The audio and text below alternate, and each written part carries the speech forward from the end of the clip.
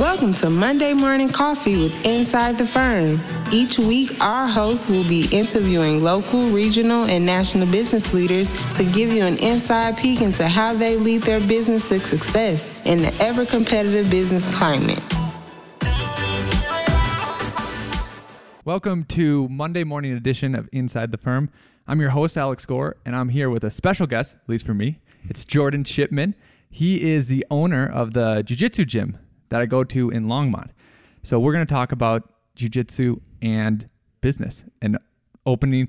Would you classify it as a franchise? Is that the... Well, one, thanks for having me. I'm stoked to be here. This is cool.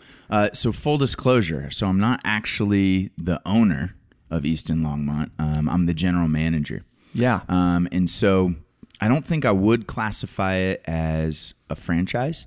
The way that Easton is set up, I guess from a corporate structure perspective, is there's the main owners, which is Amal Easton. You know, his name's on the door. Elliot Marshall, yep. And Mike Tusignant is also a partial owner in that specific school. And then is Mike a trainer also? So or is Mike Tusignant is an Easton black belt, and he's actually CEO of Easton. Right. And then so I report directly to him. Yep. But he's not at the academy, like very much at all. Gotcha. So it definitely is. They've set it up to where, I'm invested in its success. So there's like it feels like it's my baby, Yeah. So I'm not like an owner, but I have ownership of it. Right. A lot of autonomy. Right. And there are those technicalities, but I bet everyone at the gym just thinks that this is basically your gym. Absolutely. And that's the way it goes for like every Easton Academy is you've got your general manager, and that's who everybody looks to as this is their school. Yeah. And we'll go back to that, but maybe just talk about, you started jiu-jitsu early and then you had a break and you came back to it. Is that correct? Well, I started martial arts early as a kid. Yeah. And then it was Taekwondo. And then I had a long break where I, just did lots of other things in life. But it was always in the back of my mind to come back to it. And then it was, something I always wanted to get back into. And then it was like I turned 30. Yep. And I was like, uh-oh. Time's a ticking. Yeah, I was like, I'm not getting any younger. So if you want to do this, you should get back into it. What made you want to get back into it? Well, funny enough, it's when I was a kid, I always wanted a couple of things. When I was a kid, I always wanted a black belt, and I actually stopped doing martial arts right before I got my black belt in Taekwondo. Like it was one belt away. Mm-hmm. My parents got a divorce, and we moved, and just didn't get back into it. Life just changed a lot. Yeah. So that was always in the back of my mind, but as a kid, there were a lot of skills that I gained from martial arts that helped me in my life. Like this is a story I actually tell the kids class now because we're talking about focus this week. So I tell them this story about how when I was a kid, I always had problems daydreaming, like I couldn't focus or stay on task. You're looking at one right now to this right, day. I still have that problem, right? Yeah. And even before I got back into jiu-jitsu, I felt like I had that problem. But as a kid, I was always like put in the front of the class so the teacher could like call me out when they would see me daydreaming and not paying attention. I mean, they would give us an assignment. Everybody would go to work, and I'd just be off in space for like 10, 15 minutes without realizing it. Yep. And I remember that I was always the last one done. I was always behind on everything. And, almost started to think that I wasn't as smart as some of the other kids. But it was really just my ability to focus wasn't there. And through martial arts, through Taekwondo, like really having to focus, I gained that skill outside of the dojo. And within a year of doing martial arts, I started becoming like the first one to finish all my work. And then I started to believe I was actually just as intelligent as anybody else because I was finishing my work first, and the teachers were no longer singling me out and putting me in the front of the room. Like it didn't matter where I was. And so just kind of having that memory of how martial arts was able to improve my life outside of off the mats, it was something that I was craving at that time in my life, because up until, through my later half of my 20s, I became quite sedentary, and I really started to struggle with, depression and getting stressed. And, I had a couple of mental breakdowns, just resulted in me being locked in a room for like days at a time and just couldn't stop crying, couldn't do something as simple as like answer my emails. And, I just didn't want that to happen anymore. Yeah. So I turned to a couple of things. I was kind of afraid to get back into martial arts. I was kind of afraid to have that white belt mentality again. So I spent a year bodybuilding before I had the confidence to get back into martial arts. And I remember I did my first powerlifting meet. And after I did that, that was kind of like my marker of like, okay, well, what's next? And I talked to a friend of mine, and I asked him, I was like, so what's like, I knew he was into martial arts and MMA and stuff like that. And I asked him, I was like, well, what's the most practical martial art for self-defense? And he said, Brazilian Jiu-Jitsu. And I said, okay. So I looked up Brazilian Jiu-Jitsu, and at the time I lived in Boulder, and Easton Boulder was like 10 minutes down the street. I didn't have a car at the time. So I was like, all right, this is perfect. I can ride my bike there. And the rest is history. Yeah. How old were you when you did that change, when you started Taekwondo? What grade were you in about? Oh, I was probably, I want to say it was 3rd or 4th grade. Okay. Somewhere around there. Yeah. It's funny that you say that, because I feel like I had a similar thing, but I'll tell a middle school story. Mm-hmm. We had to do this packet for English class. Every day you got a new packet and you did it. One day I didn't finish the packet. I don't know why, I just didn't. But every other day I did. And I turned it in. I was expecting, like, Alex, what are you doing? Stay later, or make sure you have, take it home with you and get done by the next day. Nothing. So then the next day I'm like, let me test this. Daydreamed, didn't do anything. Didn't turn in my packet on time. Nothing. The rest of the semester, I maybe did like 4 packets where, you're doing one a day. And you talk about focus, and it's interesting because on the daydream, like, sometimes you can focus for multiple days on a similar daydream, so you have that ability, but it's not applied to school. But when you take a martial art, that feedback loop of learning, and that's probably what the skill that gives a lot of people is. I mean, I don't know how many times I've been choked out recently, but it's plenty. Right. You can't lose focus. Yeah. You're forced to be in the moment. Yep. And then also like the minor adjustments, like I'll know, like, oh, I'm getting caught in this, but hey, if I try it slightly different, will I not get caught? Yes or no? Mm-hmm. So I think that's interesting. And I'll tell a story. My first time in jiu-jitsu, it was Jocko told me to do it. So he's like, and I finally said, okay, I have enough cash. I can pay for this.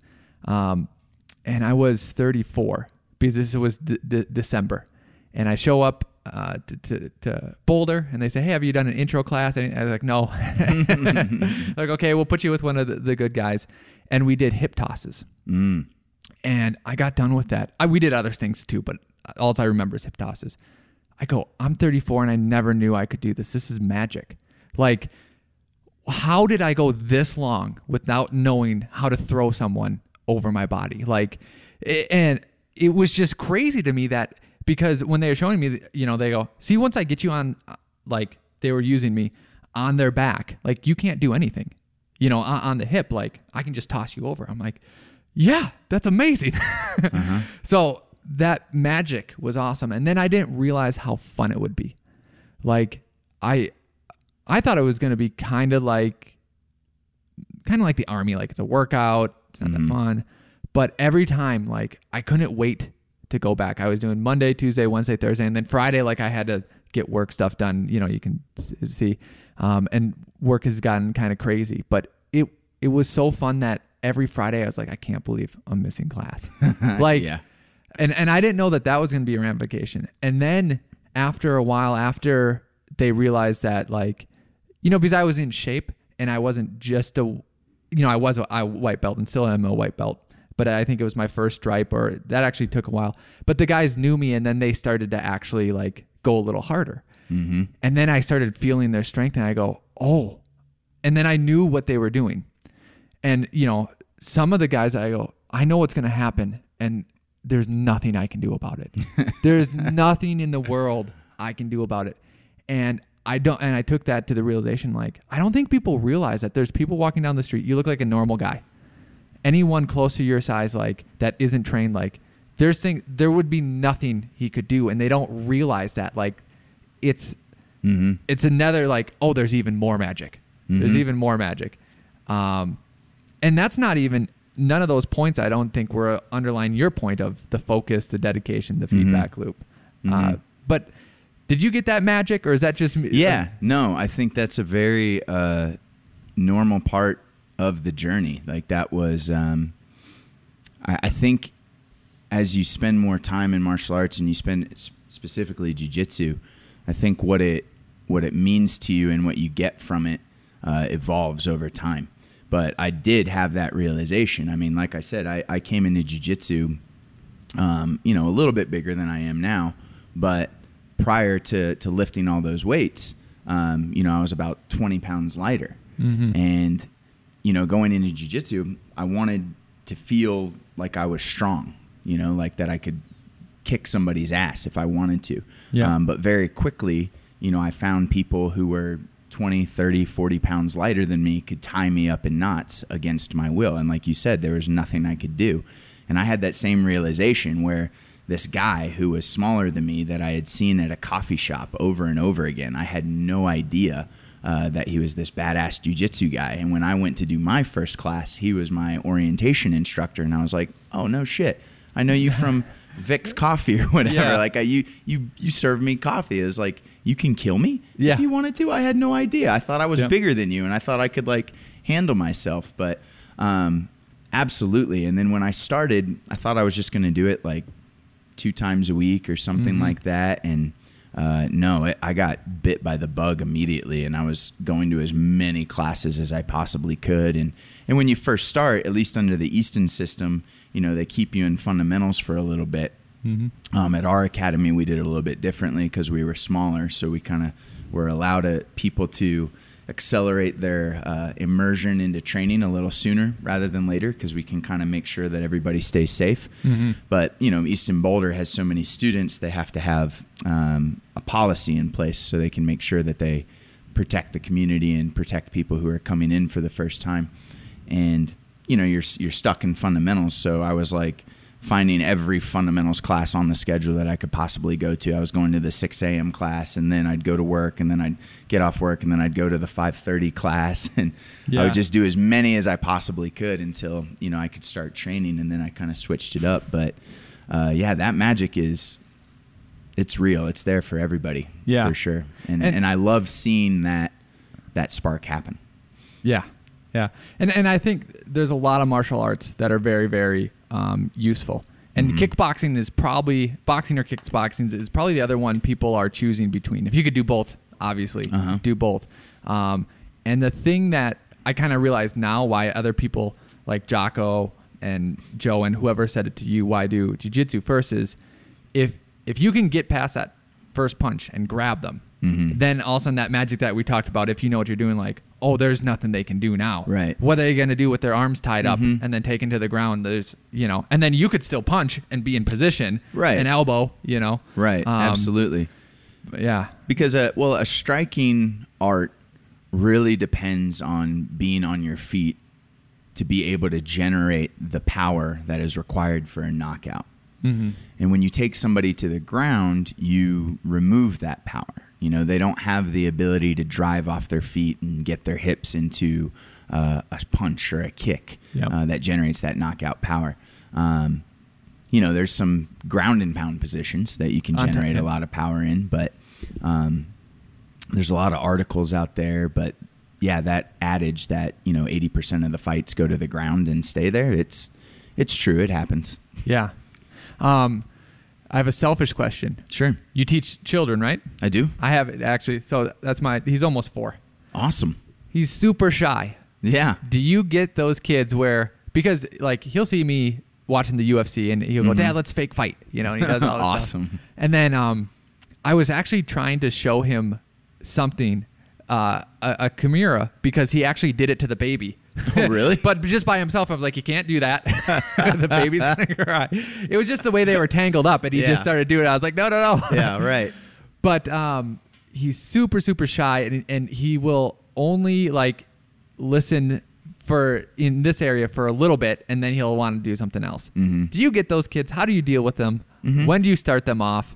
Yeah, so we actually give them a shot at 3.5. Like we let them try like our little Tigers class. And, jiu-jitsu at that age is very much disguised as play. It's they learn techniques, but it's through games, and they don't realize they're learning jiu-jitsu. Like there's a game we call Crazy Horse, where it just means getting on the instructor's back and getting your seatbelt grip and getting your hooks in and trying to stay on that instructor's back as he like spins around and tries to throw you off. Yeah. That's a game to them, but what they're learning is how to control the back, is how to stay on. And it just depends. We should play that game. That'd be hilarious. Oh, it's a good one. I still do it with some of the kids, especially like the ones who are more timid, right? Yeah. And that's kind of how you can break through a little bit of that barrier, is you disguise it as play, right? Because even kids who are shy want to play. But we just give it a shot, and if they can follow instructions and stay on the mat without running off and crying or something like that, they can do the class. And I've seen kids where they come to the first class and, they can't look the instructor in the eye, and we just tell the parents like, well, you know what, just bring them back.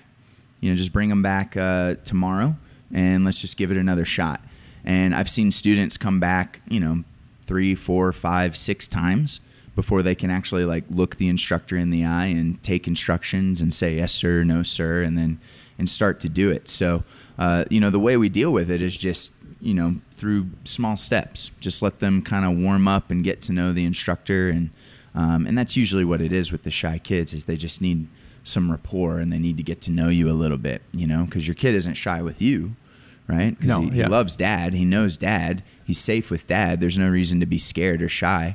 And so it's just kind of like that process, getting to know them a little bit. And then eventually through the class, through interacting with other kids and roughhousing with the other kids and doing jiu-jitsu, like that confidence really starts to build, because there's no reason to be afraid of, this other kid or this other person, because I know I have what it takes. I can take what this person can dish out. Yeah. I saw in Vegas, I went and just did a class, and the kids were before, so while I was waiting on the sidelines, it was probably like 5 to 12-year-olds. Mm-hmm. And it was just so hilarious and fun to watch, because they were, sparring and doing some moves. And this one kid was like super lazy. Mm-hmm. So the other kid was doing stuff on him, and then he'd go down and whisper something. I don't know if it was trash talk or not, but I feel like it was. It was That's so awesome. Funny. Yeah, some of the kids get really good at talking trash like early on, because they're hanging out with the adults, and we like to talk trash on the mats, and it's hilarious how quick they pick it up. It's pretty good. But yeah, you always have that full spectrum of kids. You have some that are, the parents are putting them there because they need to work on their behavior and discipline and stuff like that, but they're not really like into jiu-jitsu that much, but sometimes they come around. I heard a story about a student down in our Centennial location, and it was 10 years of being in their program down there before all of a sudden this student just flipped their mindset. They just went from not being very competitive or driven or into it, and then just over time just completely switched. And now the student's like an assistant coach for some of the other kids' classes and is really connecting with the other kids and making a positive impact. And so it's just cool to see that how jiu-jitsu can work on everybody, even at the kids. Yep. So in jiu-jitsu, I'm going to ask you a question, and I might frame it wrong. So feel free to reframe it. But there's obviously techniques. Mm-hmm. There's strategies, game plan. And then there's, philosophies almost, or just like, thinking about having base, thinking about leverage, things like that. Of those three, or how do you parse out jiu-jitsu? Do you compartmentalize them? They all blend together too, but, do you kind of have a philosophy that kind of spans from, put your hand this way to, always, that's also linking to leverage or stuff like that. I guess I'm mainly just asking, how do you think of jiu-jitsu when you're trying to teach it and bring a class along? It's an interesting question. Well, I think I would start by saying that, one, jiu-jitsu is very vast. It's a very vast martial art. Like there's a lot that goes into it. You know, I try to always impart as much conceptual thinking behind what I'm teaching as I am capable of doing, you know, to the extent of my knowledge. And I really try to, if I could sum it up in one way, I really try and help students understand how to connect the dots. And I see a parallel with life there, right? So like the process of learning jiu-jitsu, like you've got your 4 basic positions, right? And at the top of the hierarchy is the back. You're on someone's back. And then next is you have someone in mount. And then from there you have someone in side control. And then underneath that is you have someone in your guard, right? And then if you keep going down the ladder, it's you're in someone else's guard.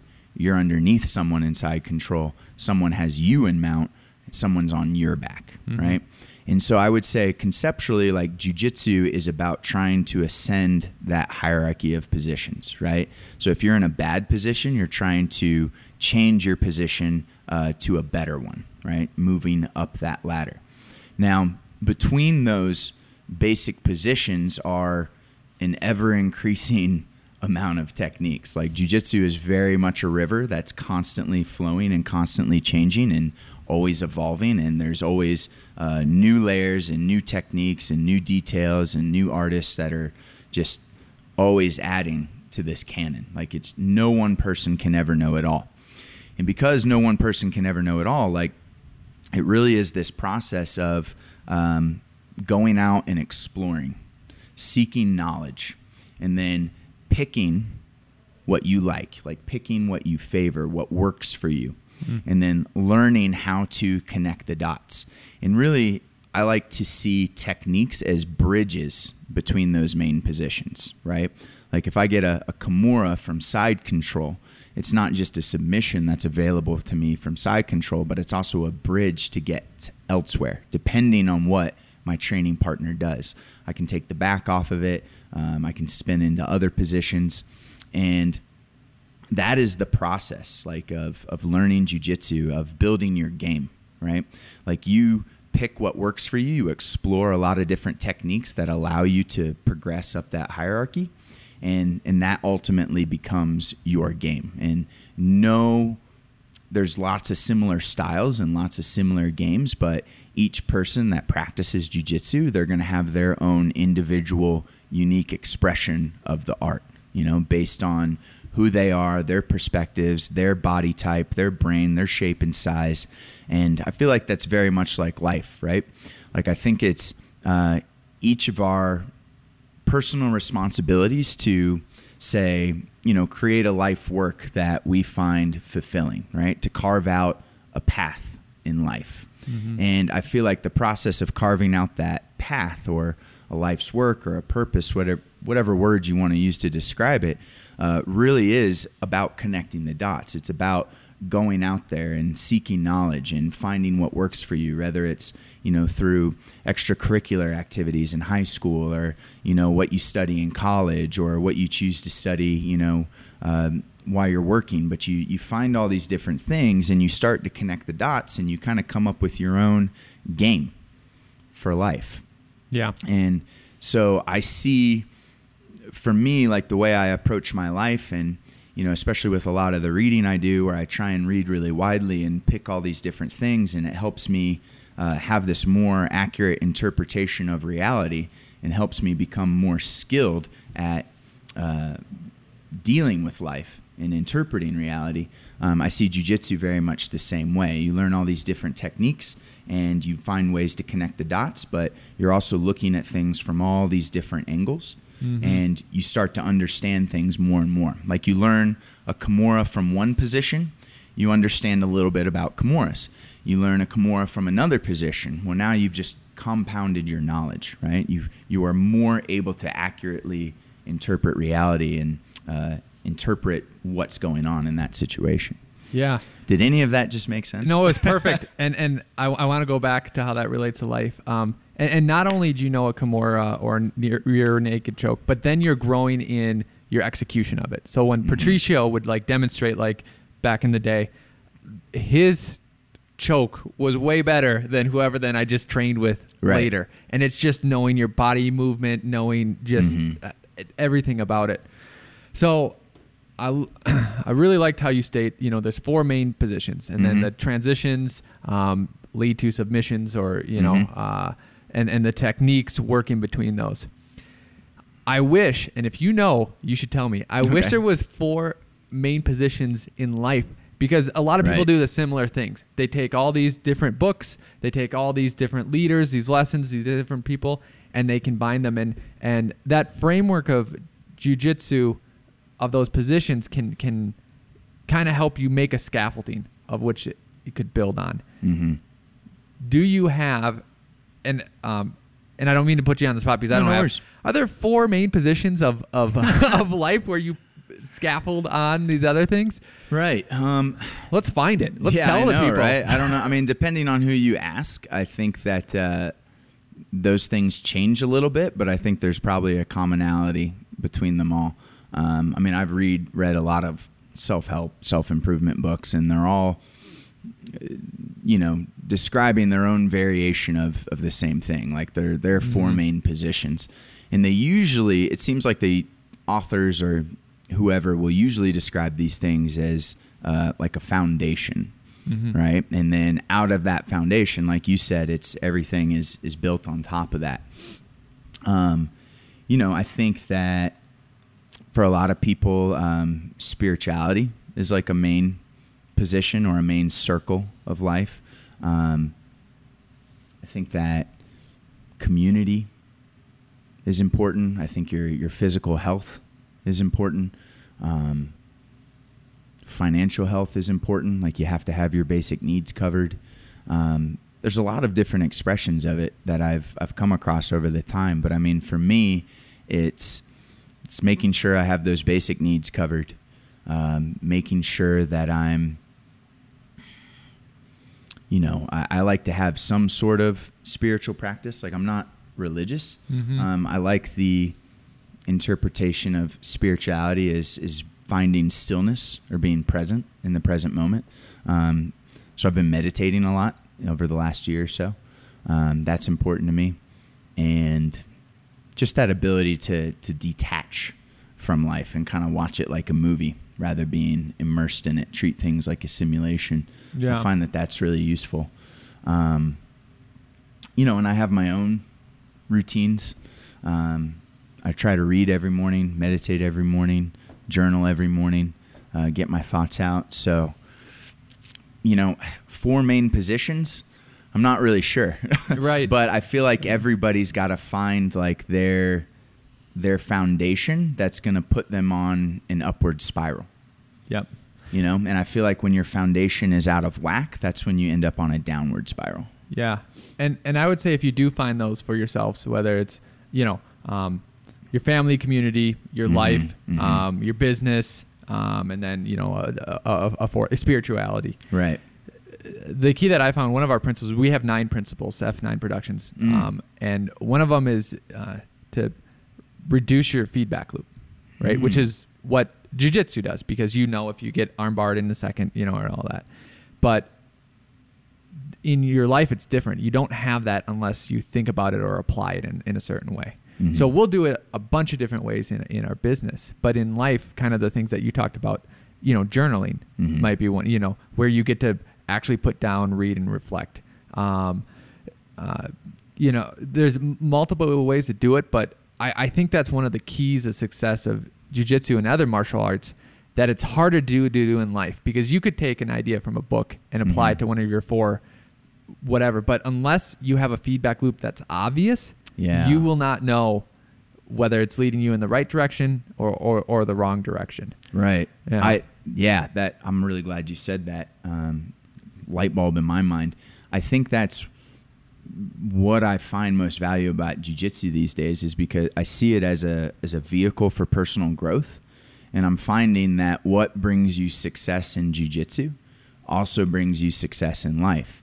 And so whereas in life, there are times where I might not have that immediate feedback loop, to provide me, I can think about what is the parallel in jiu-jitsu, right? Where I do have the immediate feedback loop. And just through my own experiences, I've seen enough connections and parallels to where even if I don't necessarily have the immediate feedback and loop in life, I have confidence and trust that this is the way it works in jiu-jitsu. Yep. So it must be the way it works in life as well. So yeah. I think that's really cool. That's actually been an idea I've been chewing up for a long time. Yeah. Awesome. That kind of leads right into business. And one of the things I was impressed with Easton was they seem to have their stuff together. And it was actually it was actually surprising. And I should have known this because when we started out our firm, we were young, and we would ask feedback, why did you choose us? And they said you were professional, on time, and you over-delivered. And we said, oh, isn't that normal? And they said no. So if you deal with a lot of different areas, you realize that those aren't normal. And I actually kind of want to talk about the systems. And how I found out about this was I don't know how it came about, but they said, oh, we can't promote you. And I think that it was two people talking. It wasn't anything negative. They go, there's a block on your account. You don't have a picture. You didn't have a picture in this is when I was going down to Boulder. Right. And then okay, sorry, I'll stand, take a picture, whatever. And it made me think they must have some sort of tracking system to show how much you come. They must have an alert maybe if you don't pay, which I'm like, I think that's awesome. That's great. So could you just talk, because you went from just a student, yes, to then a GM. Right. Did those, and another thing I noticed too, you asked if anyone wanted to become a coach or a teacher or something like that. And then you said, let me know because we'll sign you up or put you in, some other program. Yeah. So there's layers to this Easton onion. Yeah. What are some of those unique or cool layers that you saw when you went from practitioner now to GM that you feel are useful and basically to the general public too, because there's a lot of business owners listen to this. And are my assumptions correct that there is this deeper system? Oh yeah, absolutely. I mean, and it's an ongoing thing, where Easton's come a long way from Amal Easton being the only person teaching out of a dance academy. Yep. With 30 students, and at one point he was sleeping in a closet, and it's just been this ongoing process of figuring things out, through trial and error, paying attention to the feedback loops and just improving, just like martial arts. So let's see, that question's pretty broad. I would say the number one thing that I've learned working with Easton is the focus on the community, and then everything else is a byproduct of that, right? Like all of the systems are important, but at the core is relationships, right? It's the application of systems across relationships, focusing on the community. Like we don't build a system for money, we build a system to make sure that people have a good experience, and then that we can pull them into the culture and we can pull them into the community. And we focus on caring about people, and everything else is a byproduct of that. And if that one piece is missing, then all of the other systems are just gimmicks. They're just ways to funnel people in, try and get their money. But that's not what it's about. But yeah, we have systems across the board, and we have different departments. And at our scale, at Easton Longmont scale, because it's a very new academy, I'm wearing a lot of those hats. But at a bigger scale, eventually there's a department head for the striking side of things for the Muay Thai, and then there's a separate department head for the kids program, and then there's a separate department head for jiu-jitsu. And then all of these different departments have their own systems, and then the front desk has its own system. Like we call them first impression specialists. And that's a core component of what we do. And so like your experience, you get so many people. Like the human brain is only capable of managing so many connections, right? And so when your focus is on community and you have to maintain those connections with people, like you need a system to be able to scale those connections, right? And so what you experienced was, that was a piece of our CRM, our client relationship management system, right? And the one we use is MindBody. Full disclosure, it's not my favorite, but it's the one that has all the features that we need for tracking students' progress through martial arts. But we try to get everybody's picture, and every time we communicate with a student or a student has an experience of note in the academy, we set a contact log, for everything, so that no matter what or who is coming behind another person in that system, they can see the story of a member's progress. They know everything that they need to know about that member's progress, so they can interact with that person, and make sure that we don't lose that connection. For martial arts, tracking your visits, how long it's been since your last promotion, how many classes you've been to, have you been taking a break for a while? Like we can see that. Because that's really important, especially when moving from one rank to another. Is there any specifics you want to hone in on? Well, maybe, but you remind me of something that I was also impressed with. And you just told me how the relationships in the community are important. So then I know that you guys built a system off of that, and the system was, after my first week I got a text, and it might have been I don't even remember who it was from. How's it going? How did you like your class? Went great. Then it was like a month later, hey, is everything working out? Yes, having a great time, and I just thought that was awesome, because I think a lot of people are expecting maybe this is like, oh, I'm going into a gym, I'm going to learn some stuff, but it's probably going to be a knucklehead, right? And that's just going to be it, you know. But it's not. So maybe it's just a kudos to the Easton system, and it's the only one I know. But it's well done. It's ongoing, of course, and it's evolving.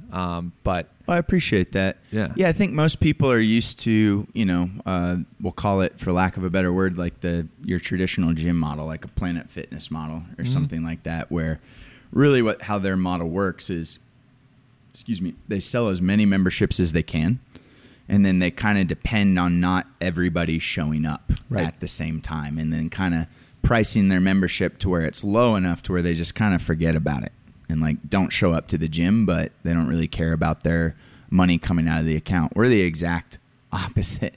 Like we want everybody that signs up with us in the academy, right? And what we've found is, the biggest drop-off point are those initial stages in jiu-jitsu, not everybody's cut from the same piece of cloth. I see some students come in and they're willing to be thrown into the fire right away, and they thrive on it. You throw them into the deep end of the pool, and they figure out how to swim, and they like it that way. Well, sometimes you throw people into the deep end of the pool and they drown. And so you need a different process. And that's what that's about. So what you just referred to, it's what we call our 246 follow-up. And so anytime we sign up a new member is we set those contact logs and we set reminders to check in with those people. And it's authentic. Like we really do care about your journey. We really want to want to know how it's going, because we know what a positive impact jiu-jitsu can have on a person's life. And we want to do everything we can to keep you there, so we can make sure that we have the opportunity to share this martial art with you that can have a positive impact on your life. And so, it's very systematic, but there's a specific purpose there. It's to keep you there as long as possible. And it's not about money. It's about sharing a positive impact. Yeah. And if anyone's listening to this and thinking about doing it, and I can understand how you might be nervous, because it's a physical sport, right? But everyone that's now a purple, brown, or black belt, they didn't walk in the door like that.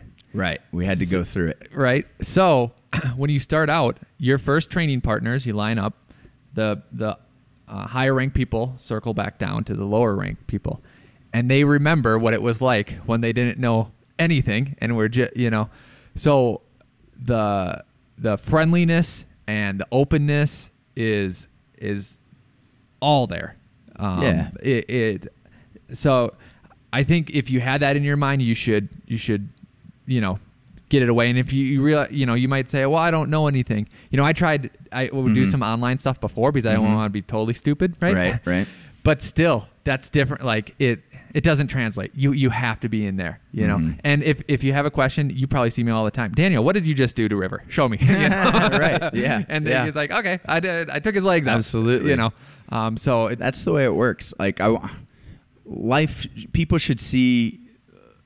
more people should see life that way. Right. Like, I think that, I don't think anybody in life got to where they were without standing on someone's shoulders.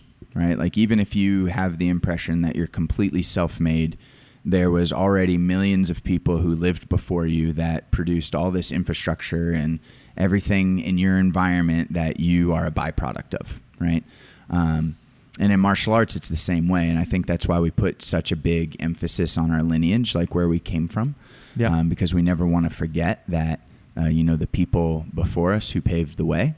And that's really important in martial arts. And it's an important aspect of our culture that the senior students work with the junior students, because just like you said, those senior students had someone else helping them in the beginning to lift them up. And I see a lot of new students like come into the class for the first time and they're really worried about being a burden. It's like, I don't know anything. Like, I'm so bad at this. Like, my partner's going to be so frustrated with me because, I stink at it. Right. Real feeling. Right. Yeah. And, I have seen some people like that. And, I feel bad for anyone who has had that experience, but they get pushed out of our culture in particular very quick. There was actually a student. If they, not the one that feels like a burden, if someone's treating them like a burden. Exactly. Yes. Thank you for clarifying. I mean, there was actually, we had a visiting student who was a higher belt before we closed for COVID. And I don't know if you met this guy, but there's actually a gentleman who trains at our academy. He hasn't come back yet because he's at risk, but he's 75 years old. And he's doing jiu-jitsu. And so whenever there's a senior student partnered with him, it requires a lot of care and patience, because that man is sincerely doing his best, but he's 75. He's just not going to pick it up as quick as a 20-year-old, right? And so we had this visiting student come check out our academy, and, he was a higher ranked belt. And so the instructor of that class didn't realize he was a visitor. Shouldn't matter. Paired him with that older gentleman, and he was a dick. Yeah. He was a jerk, and like, I saw it, the other people in the class saw it, and like within minutes I was just getting complaints about this guy. And when it came time for him to sign up, I just told him, man, I don't think you're going to be a good fit here. Yeah. I was like, the kind of culture that we're committed to building here is, everybody can train with everybody, and we lift each other up, and we are committed to that. And, you seem to get really frustrated with the fact that you had to help someone, and I don't think this is going to work out. Yeah. And there's a talk I like to give a lot in my classes because it's important to hear. And I say, it takes three people to be the best you can be. It takes someone who can teach you. It takes someone who can challenge you. And then you need someone that you can teach. Right. And it's this constant circle. And I mean, I feel like this is how everybody progresses in life, is by building and contributing and lifting somebody up. And then that person builds and contributes and lifts somebody up. And then it goes onward and upward. And that's very much present in martial arts. It does not work without that. And, I see that as the highest calling to live your life as well. Yep.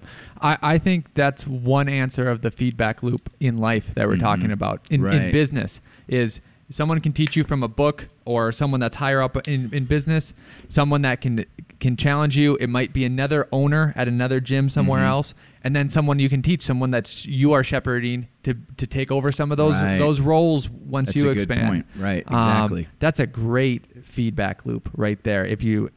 cement that as part of your system. Mm-hmm. And I think I might.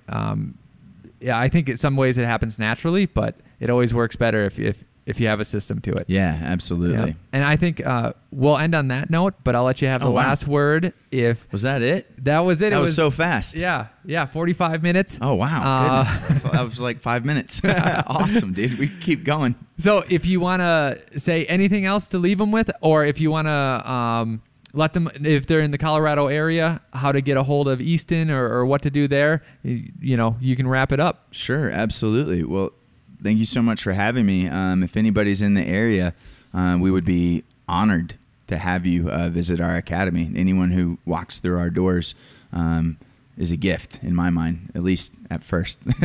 Most of them work out. Then we'll see. Those are rare exceptions, but we'd be honored to have you.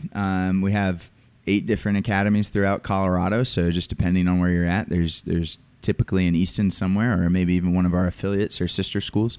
The one that you train at is Easton Longmont. And if you want to check us out, you can go to eastonbjj.com, and all of the information is on our website. Perfect. Thank you, Jordan. Thank you.